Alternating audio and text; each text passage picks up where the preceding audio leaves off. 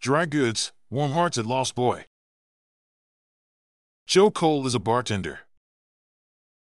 He's not a mixologist, not an apothecary, and not an artisanal cocktail crafter. He has a warm smile framed by a flowing white wizard's beard. Somehow, he manages to be everywhere at once, making all the folks who walk into his establishment a little bit happier for having found their way there. He's not the owner of Lost Boy Dry Goods, but this downtown Miami bar, located at 157 East Flagler Street, feels like his place. Let the sticklers worry about names on deeds. The Epicurean Biscayne Tippler appreciates seeing a master at work. "I love lawyers," Cole said as he was tending to his newest batch of regulars. The group is outfitted in professional attire and apparently walked down the block from the courthouse shortly after noon. "Until 3 o'clock, it's nothing but the courthouse," said Cole. "They'll come in, get a cocktail, and then go right back out and represent people for the rest of the day." The environment is so stress-free. In fact, it's so anti-stress that it's not hard to believe the counselors do a better job after being refreshed by a visit here. To start with, Lost Boy is close to the very heart of the city of Miami, nestled under the elegant Art Deco facade of the Alfred I. DuPont building. Once inside the door, visitors are greeted by another slice of local history, a ceiling beam bearing a sign that reads, La Poca Warehouse. Back when Miami was noted for its garment district, this was a clothing store and then a denim shop. The old fabric shelves now hold bottles and glasses behind the bar, and a railing high along the back wall is covered by a row of knitted scarves, each bearing the logo of someone's favorite soccer team. Like an old pair of jeans, it's cozy. Deep roots. Lost Boy was co-founded by Randy Alonso, whose grandfather and great-uncle ran La Poca as a business in Havana before coming to Florida and starting it again in the DuPont building. Alonso grew up like many Miamians did, wondering why the very center of downtown was so busy during the day and so empty at night. At first, he and his brother tried continuing the family fashion business with a boutique store, Lost Boy Dry Goods, in the same location. But by 2017, the retail landscape had changed so much, the family was forced to close their department store and the 2-year-old denim shop along with it.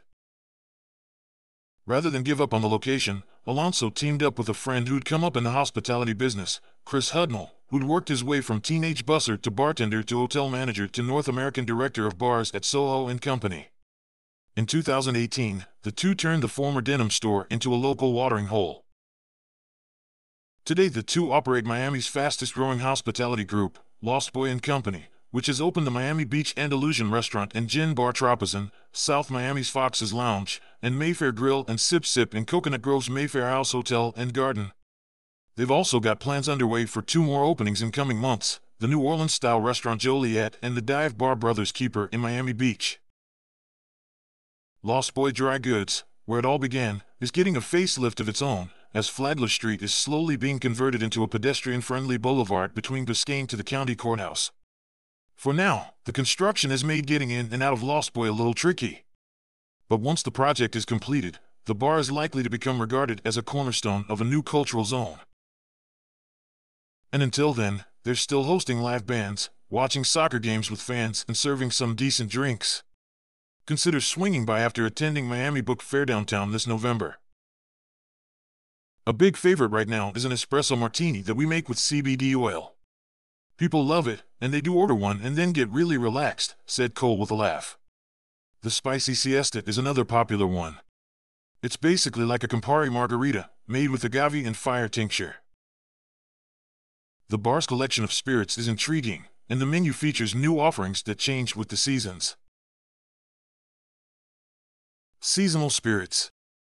One seasonal drink Cole is pouring is the Walden, a bright green concoction that's made with whiskey and a Mexican corn liqueur.